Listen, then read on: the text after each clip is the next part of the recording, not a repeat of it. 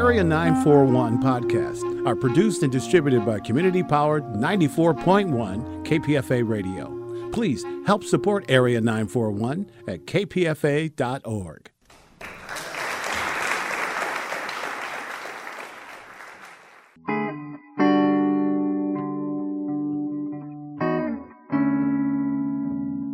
This is the Area 941 Radio Walensky podcast. I'm your host, Richard Walensky. We're talking about books, about theater, about film, and sometimes about politics.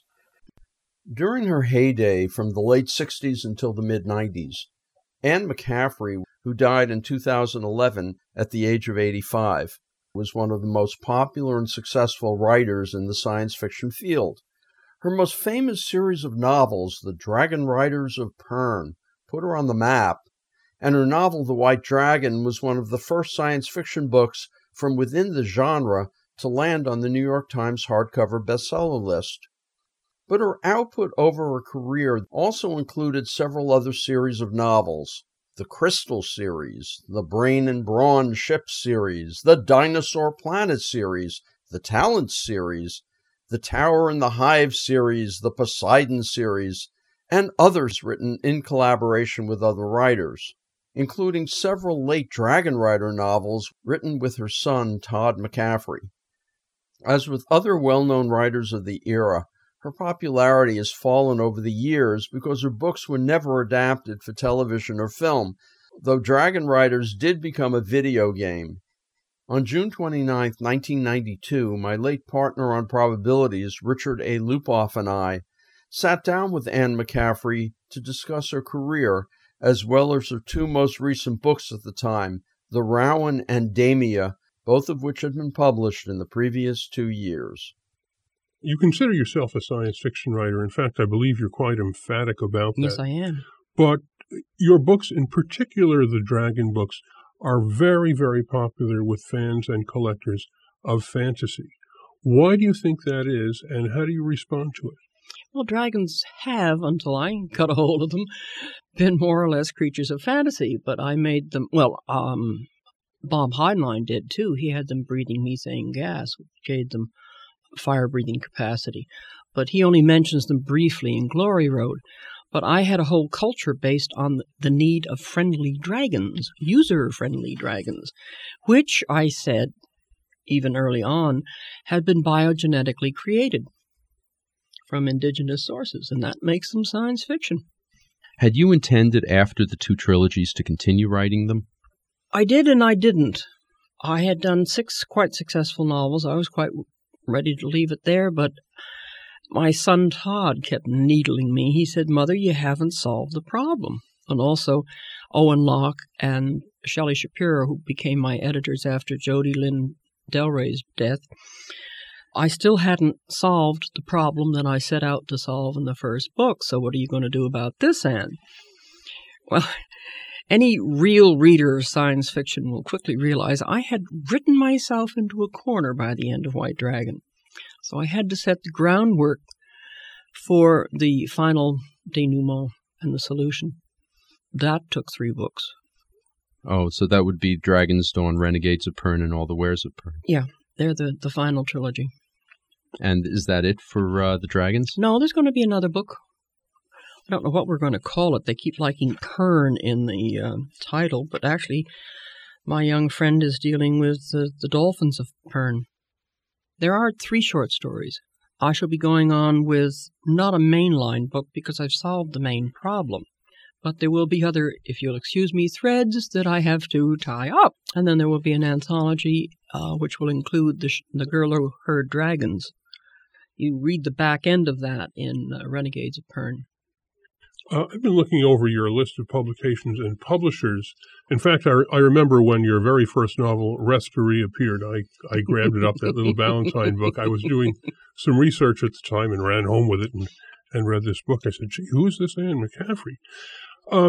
But I noticed over the years, among the many editors you've worked with, was some work you did with a fellow named Roger Elwood, who breezed through the science fiction field some years ago. Yeah, the mad anthologist. Well, his name is largely forgotten by today's readers, but those of us who've been around a bit longer all carry strong recollections of him. What was your experience like? I never actually met him until long after he'd stopped his anthologizing. I was in Ireland, in fact. And he kept after me through my agent, Virginia Kidd, to write stories based on this and that theme. And I was broke in those days. It was pancake time. Like, Mother, wouldn't it be nice to have pancakes because we wanted them? Once in a while, we still go out to IHOP and get some. He did a lot of children books. I did A Proper Santa Claus for him. He changed the ending, but I put it back and Get Off the Unicorn to the proper ending. I did Finder's Keeper. I tried to do a story with Meneley in it, and it would not write for Roger. Instead, I gave him The Smallest Dragon Boy, which, to my complete surprise, has become one of the most reprinted stories I've written, and it has ended up in textbooks. And I ran into some kids at a signing at Christmas time, and they came up and said, "We had to read your story." Smallest Dragon Boy? Yeah. Did you like it? Yeah. Then I sicked them on my kid brother Kevin, who was the sort of the model for the hero in the story. He has forgiven me since then, but. Well, you've come a very long way from Restorie. You have become almost a cultural icon of contemporary science fiction writers. How do you deal with it? Do you walk around, looking down your nose at the rest of the world? Would do what? You must be bloody joking. Well, seriously, how do you deal with this? It's such a change from this indeed. struggling beginner which you were. Running around hoping people wouldn't notice I'd slipped in the back door. I do live in Ireland, which keeps me out of the everyday stream. Not to mention that there are people who don't knock on my door and come in for a cup of tea. Most of them are welcome to stay, and the others we have a drill for getting rid of. But when I'm being Anne McCaffrey, the author in the States, I am playing a part. The part that I'm expected to play by the people who want to meet me. I'm unfortunately much the same person at home alone, but I hide behind the Anne McCaffrey big-name author. And so it doesn't affect me at all, because when I go home, I'll get a bad review, and I'll think, yeah, they were right about that. It wasn't that good, So I keep my head. These books are immensely popular, and I wonder, with regard to science fiction in general and with regard to your own works in particular, you will recall there was a debate years ago before the big establishment critics discovered that science fiction was wonderful. Okay, in those days, science fiction people were very defensive about their field and kept saying things like, well, mainstream literature may have better style, but we have all these wonderful ideas. Was that ever valid to start with, and is it valid today? It may well be valid today, but I have always stood straight and tall and said, I write science fiction, and if you care to make something about that, go right ahead, mate. I'm proud of what I write. I write the best I can, and I know I interest a lot of people. So I've never poor-mouthed myself or the field. But I think the question remains, are the essential criteria of a good science fiction novel the same as the essential criteria of a good mainstream novel, or let's say a good mystery novel? Yes, because you have to tell a story with an interesting plot, with good characterization, and some little bits and pieces around the edges that people have not encountered before. If you're a craftsman of any kind, you try to use the best within yourself and within your craft to do it. And science fiction in the early 60s decided to improve the product with Damon Knight and Judy Merrill and Kate Wilhelm with the Milford Science Fiction Writers Association, which I attended quite a few times. In fact, I started one in England called the Milford. We found another Milford. It wasn't hard. And Jim Blish was sort of the head, but he couldn't speak that long. He had cancer of the throat. So rather than have Brian Aldiss and John Brunner at each other's throat, they chose me as as the chairperson until they began to do it on typically English. I hope at least some of our readers know who these folks are that you're referring to, because, again, those of us who have been in the field for many years know exactly who they were and why you say the things you do. But maybe you should give us a little sketch of these personalities. Well, Jim Blish was a slim man who used to eat his lunch at his table with 2 martinis and write astounding stories. The best-known ones, I think, are The Cities in Flight, and A Case of Conscience, and his Dr. Mirabilis. And A Case of Conscience is still, I think, one of the classics that everyone should read. He also wrote the novelizations for the original Star Trek. Yes, and he was a much better Star Trek writer than Gene Roddenberry ever deserved. John Brunner is very much your archetypal Oxford Don. He's extremely erudite. His grammar is superb, but he does have a tendency to look down his nose on the lesser lights, and he has a nose to look down with. However, John and I have long since reached a balance, and we're very civil to each other, and in fact, I do enjoy his company. Brian Aldiss is the gentleman of all time, and really, he is a very sweet, wonderful person. And he only sells a book when he has finished it. And I think John, and 1 or 2 others, who I'd rather not name right now because I'm not going to name the right ones, are probably the top stylists in the field of science fiction. Now, you have style in your writings, and you have science fiction elements in your writings, but it seems to me, and I could be, this is one person's observation, that your focus is more on character. Oh, yes, much more, on how people will respond to the challenges they meet and the circumstances into which they find themselves. I had took loggerheads with one bibliographer who said that I used the Cinderella theme. No way. Cinderella was a wimp, and most of my female characters have been strong, mainly because I was around strong characters most of my life. What I have are survivors, people who are in difficult circumstances who somehow or other manage to overcome them with just plain guts or with guile, one or the other, or good luck always features in coming out of a survival situation, but mainly it is surviving.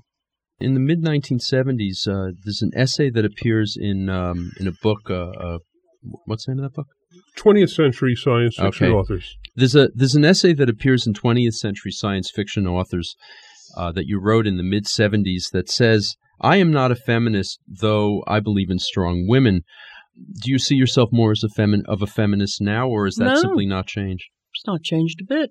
I'm still, if you got the character to do it, you'll do it. A lot of feminism, the bra burning stuff. If you're a responsible person, you stand up on your own 2 feet and say, I didn't make it this way because I didn't have the stuff. It's my responsibility. And you take the lumps with everything else.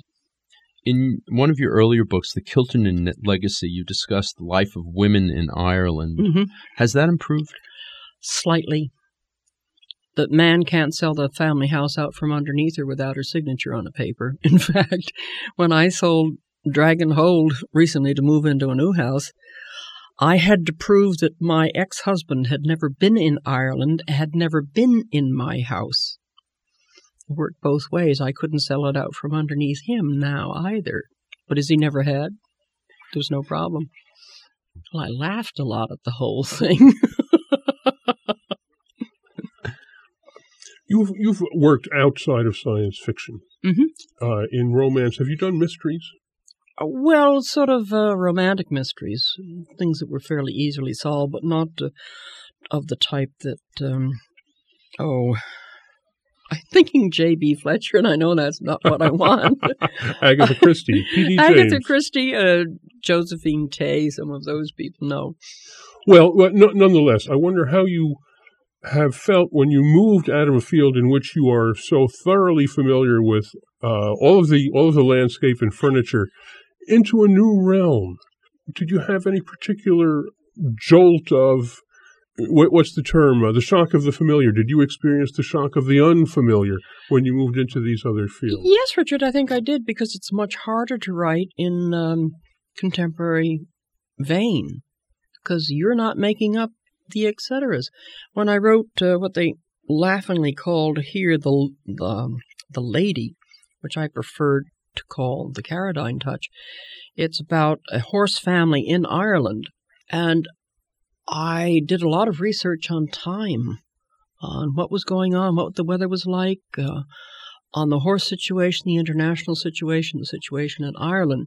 And I had that as a framework that I could use, so I was certain that historically when I put things, they were correct. And I find that much more difficult for me to do. What era was that? Oh, that came out in 86, I think, 87.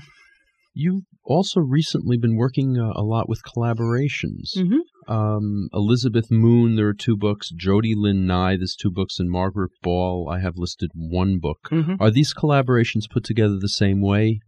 And what way is that, or are they different? Is each one different? They were actually packaged by Bill Fawcett Associates.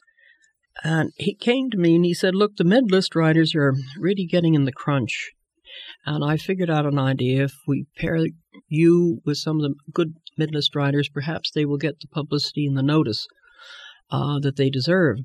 So what I did was to sit down and write a general outline, which my collaborator could then change if they had a brilliant inspiration. And Elizabeth had a marvelous one in Generation Warriors of the Heavy Worlders opera, and it was absolutely beautiful. So we both had input once we did the skeleton, and that worked very well. In fact, there's a 5th one coming out with Mercedes Lackey that I'm extremely excited about. I think she's a marvelous new young writer. So these are actual collaborations in terms of the writing itself, not just the outline as well? Yeah, that's right.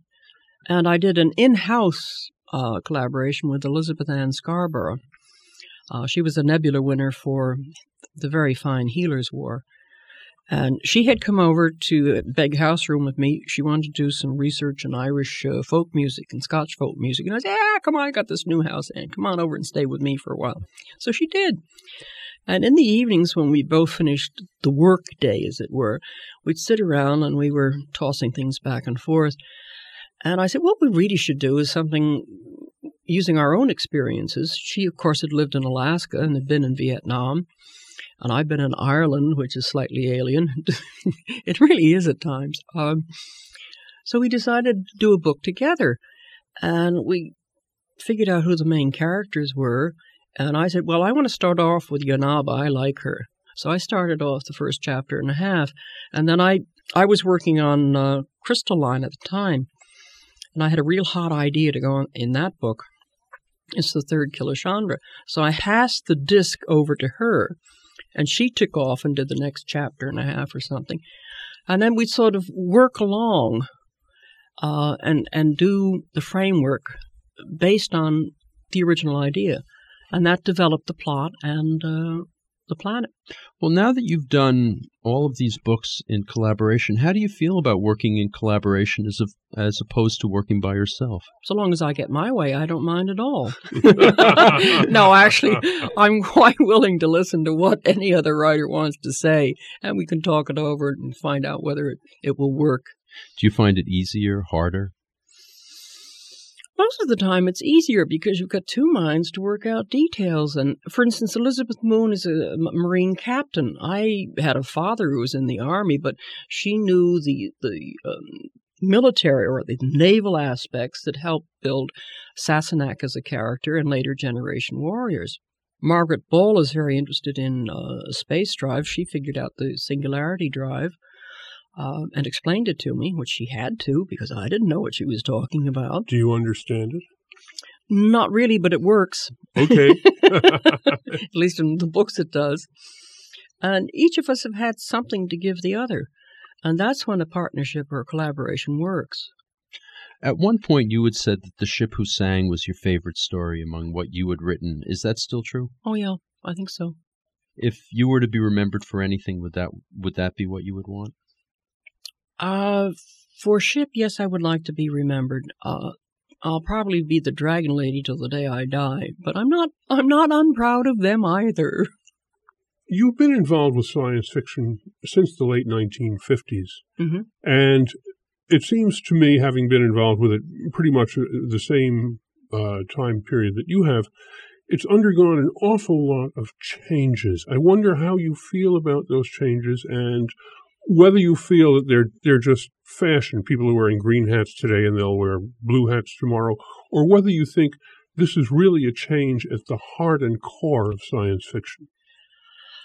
I'm not a very good one to ask that sort of a question, although I think I can answer it this time. We all understand that from the time Star Trek started and the Star Wars and E.T., that we had a much broader reading base. That reading base wants more of the same stories that they loved either on the screen or the tube. We're getting 2 and 3 generations. I've had grandmothers come up and say that they had introduced their sons and daughters to my books, and now they were reading to their grandchildren. Well, that's pretty good, thank you.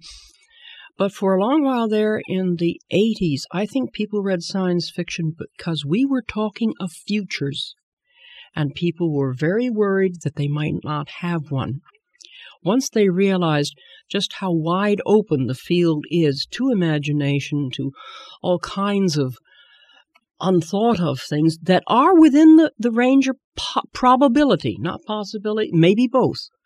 I think they want to come back to it again and will stay with it because it does give you some place to escape to. And it's marvelous fun.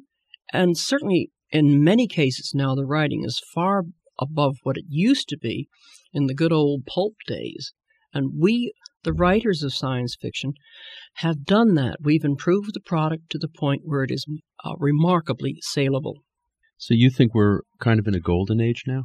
Well, Damon Knight used to say it went in 12-year cycles. I don't know where he got that one from, but for a while it was right. As long as we can keep thinking up new things to interest the human mind, I don't see why we can't go on. Anne McCaffrey, you start this new series, which is about people with psychic powers able to use their psychic powers for space travel. What brought you to that idea? Well, actually, The Rowan was a story I did in 1958. There not being sufficient romance in the world, Berkeley Putnam asked me, could I put it back in? And suggested that I expand the story, A Lady in the Tower, into The Rowan, which is what I did. And as I'd done a second story in 1967 for fantasy and science fiction called A Meeting of Minds, in which I deal with the Rowan's daughter Damia, I've sort of done them both, only it looks like they're going to work into a 4-book series. It would appear that the Damia does not exactly end at an ending. It seems like there's going to be more material involving the 3 alien races. Mm-hmm.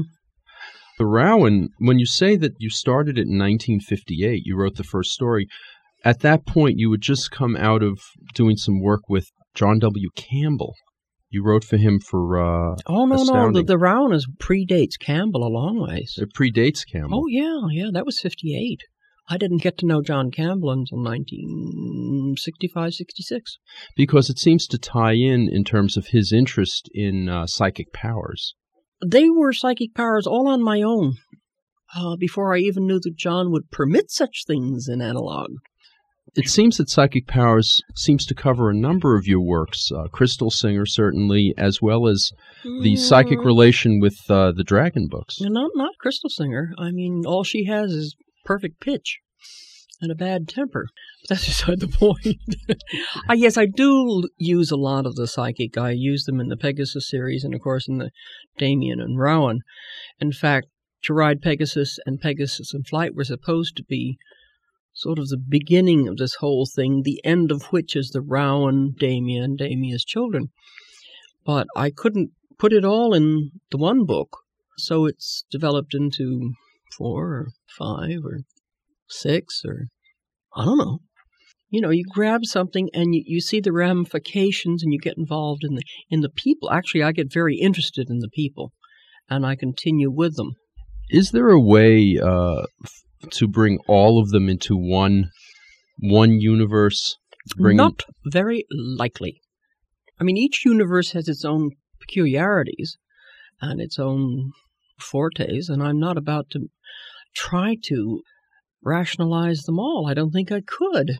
Because it seems like a number of authors have made the attempt. Asimov, of course, by bringing his Robot and Foundation series into one. Well, that was a good doctor, and he's a hell of a much better writer than I am. In your new book, Damia, you do have these psi powers in which people move spaceships and cargoes by pure mental effort. With a little help from generators. Okay, I'd like you to talk about this topic because there is also hardware-type space travel involved as well. Spaceships with space drives, as we've going back to Frank R. Paul type nuts and bolts and rivets sticking out all over the place. It seems to me that on some sort of conceptual or even philosophical level, there's a conflict between those two concepts. How do you make them work together? By not going into a great deal of detail, of course. My people, the Rowan from Callisto Station on the moon, can send people in the general direction they want to go. But they'll have to go under power to do the fine driving and landing, in most cases, unless they are near enough to one of the big towers to be dropped neatly into a cradle. And these people are also able to transport themselves. What are they, in caskets? No. They're in sort of a capsule. I mean, there is no air in space, and it's very, very cold. So you'd need some kind of an atmosphere and ambience to travel in. So why they couldn't, pop in and out of places on Earth or some of the other planets, they certainly do use protection to go from one planet to another. Now, you have, in the Rowan, the character Jeff transporting himself from one star system to another. Actually, he doesn't. He uses a capsule, too. It seems that you're drawing in your book on a number of common science fiction themes. Certainly psi and psionics is something that appears in everything down the line through the Campbell's ideas as well as Marion Zimmer Bradley. In both books, you have a group, the Hive, the Beatles, who reminded me somewhat of Orson Scott Card's Queen of the Hive in his Speaker for the Dead series. Are you familiar with that? I haven't read Speaker for the Dead. I did read Endgame, which I thought was brilliant. No, I rather thought the Hive. Well, you can use the same sort of things. It's explicative of a lot of things, actually. My Hive people, I discover, look more like praying mantis in beautiful shades. But they live with a hive and a queen, and they have a kind of group mind. They have that sort of society, a group society. Actually, the characters in Alien, the aliens in Alien have that aspect as well, with a queen. Yes, but I'm not as gory. Who is? You also have a character. You also have a strange race, the Sodan or Sodan in Damia, and you don't go into much detail about who or what they or it is. Well, it happened to be running the spaceship, which was going across the great void to discover other people, probably with mayhem in mind. I don't go into any description because he was just the brain of the person. He does say that once he walked and breathed air and felt sun, but that's as much as you ever know about him. Because he seems different from most of the usual aliens that you encounter. Well, I was very young then still, and I hadn't met Dr. Jack Cohen, who taught me how to put proper aliens together. Over the past, 30 years that you've been writing science fiction, how many books? 40. Do you have any idea how many alien races you have created? I totted it up once, but I couldn't give you the figure offhand. A dozen or so. The question is, do you really believe that there are alien races? Yeah. Why do you think that? Well, on the 1.5 million planets that Carl Sagan says have the same sort of temperature and carbon-based life forms that we have here on Earth, something else is going to come out of the sludge. They won't look like us, which I learned from Dr. Jack Cohen, but the fact that they could be sentient and intelligent enough to want to see what else is around at some later date is quite likely. Why have we never met them? Or have we? We may have. I don't know.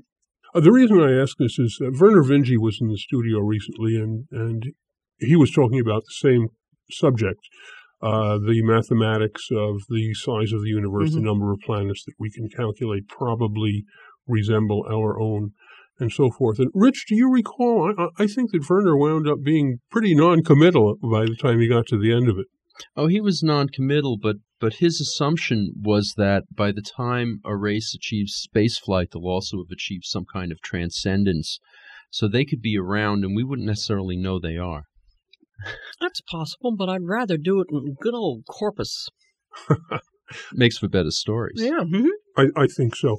Do you connect these speculations or computations of probability regarding the real universe with your works of fiction, or is just fiction completely separated from these matters? Well, I'm as bound by what we discover in science as anybody else, and sometimes the stories do reflect what I have just recently read. More often they reflect social events, even wars that happen to be happening along when I'm writing the book. I once had to sit down and figure out how many different elements had gone into, for instance, Pegasus in flight. And we had the Cleveland child abuse scandal. We had Bush meeting with Gorbachev. And what came into that was all his little translators standing right behind the big men's arms and going... The little bald guy with the mustache. Yeah, I miss him. Yeah. I miss him. Yeltsin doesn't have an interesting guy like that. No, and I was thinking, gee, wouldn't it be easier if someone was a linguist in the frontal part of the mind and could pick up and respond perfectly in the language, not just being a child, but it would have a psionic ability. And that's where I get my little heroine. Oh, there were a couple of other things that were going on that were really annoying the hell out of me. So I put them in different guises, but they're there. I have a whole list of it because somebody just asked me, Ms. McCaffrey, how much does local history and newspapers have to do with your books? And so I wrote it down so I'd remember. Are you using the Dragon books as a commentary, or is that pure science fiction? That's pure science fiction. People surviving under their own merits at a low level of technology, which was one of the premises originally, and what will happen when they suddenly don't need it anymore. What about the new books, The Rowan and Damia? Is there anything there, if not from 1958? In 1958, when I was trying to bust into science fiction, I realized there were no really decent love things. And I read a marvelous series of books. There were 2 or 3 of them, short stories, I think in fantasy and science fiction, about telepaths on Mars. I don't know who wrote them, but the stories themselves really grabbed me. And that's what I wanted to emulate in my fashion. And having felt myself as a child very much a loner, maybe because I was such a brat, no one would play with me. I earned it. I think I put a lot of me in the Rowan at that stage. How much of the Rowan and Damia were rewritten recently? Very little. I updated certain of the language for the Rowan. My daughter told me that she had to have had a love affair before she goes into the tower. So I contrived that very nicely, I thought. Tyrion made a very nice boyfriend first time. And except for cleaning up the language and bringing it up to date, as it were, I didn't change much. Likewise with Damia and the Meeting of Minds, although I made her less of an idiot. Well, you also have a fairly explicit sex scene. Mm-hmm. And that was not in 1958. Oh, yes, that was in Damia. In Damia. In Damia, yeah, that was in. Oh, it ends on the line. So Dan may have loved you in his fashion, says Afra, but mine will be much more satisfying to you than a meeting of minds. Anne McCaffrey, you have 2 books in the Rowan and Damia series, both written 34 years ago. Is the 3rd volume going to be new? Oh, the 3rd volume is completely new, and I just turned it in to Sue Allison at Berkeley Putnam, and I also told her, Sue, I haven't been able to finish this. In this volume, I think there will be a 4th. And the amusing thing about this is that I mentioned the aliens only briefly in the first story, and I have now developed them into a universal menace. And this is The Hive. This is The Hive. And what is the name of this book? Damia's Children is the 3rd book in the series. And the 4th doesn't have a name yet? No. Not haven't yet. figured that one out. I haven't started writing it yet. And the next Dragon book, is that written? That has a name. Radis and the Dolphins. And this new book that you were talking about, raving about a moment ago with Elizabeth Ann Scarborough. What's the story on that? That is called The Powers That Be. And that will be out? I haven't got a pub date on it. We did turn it in the beginning of May. I rather like that one. It's got some good stuff in it. For nearly 2 decades after this interview, Anne McCaffrey continued to write and collaborate.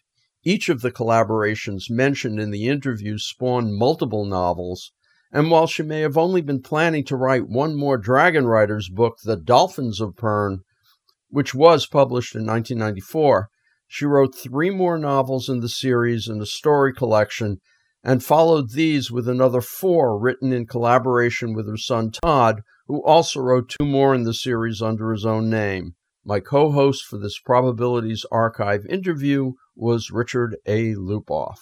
This interview was digitized, remastered, and re-edited in November 2020 by Richard Wolinsky. Feedback on this and other Radio Wolinsky podcasts is appreciated. You can write to bookwaves@hotmail.com, and feel free to search out other interviews at bookwaves.com or on the kpfa.org website. Until next time, I'm Richard Wolinsky on the Area 941 Radio Wolinsky podcast.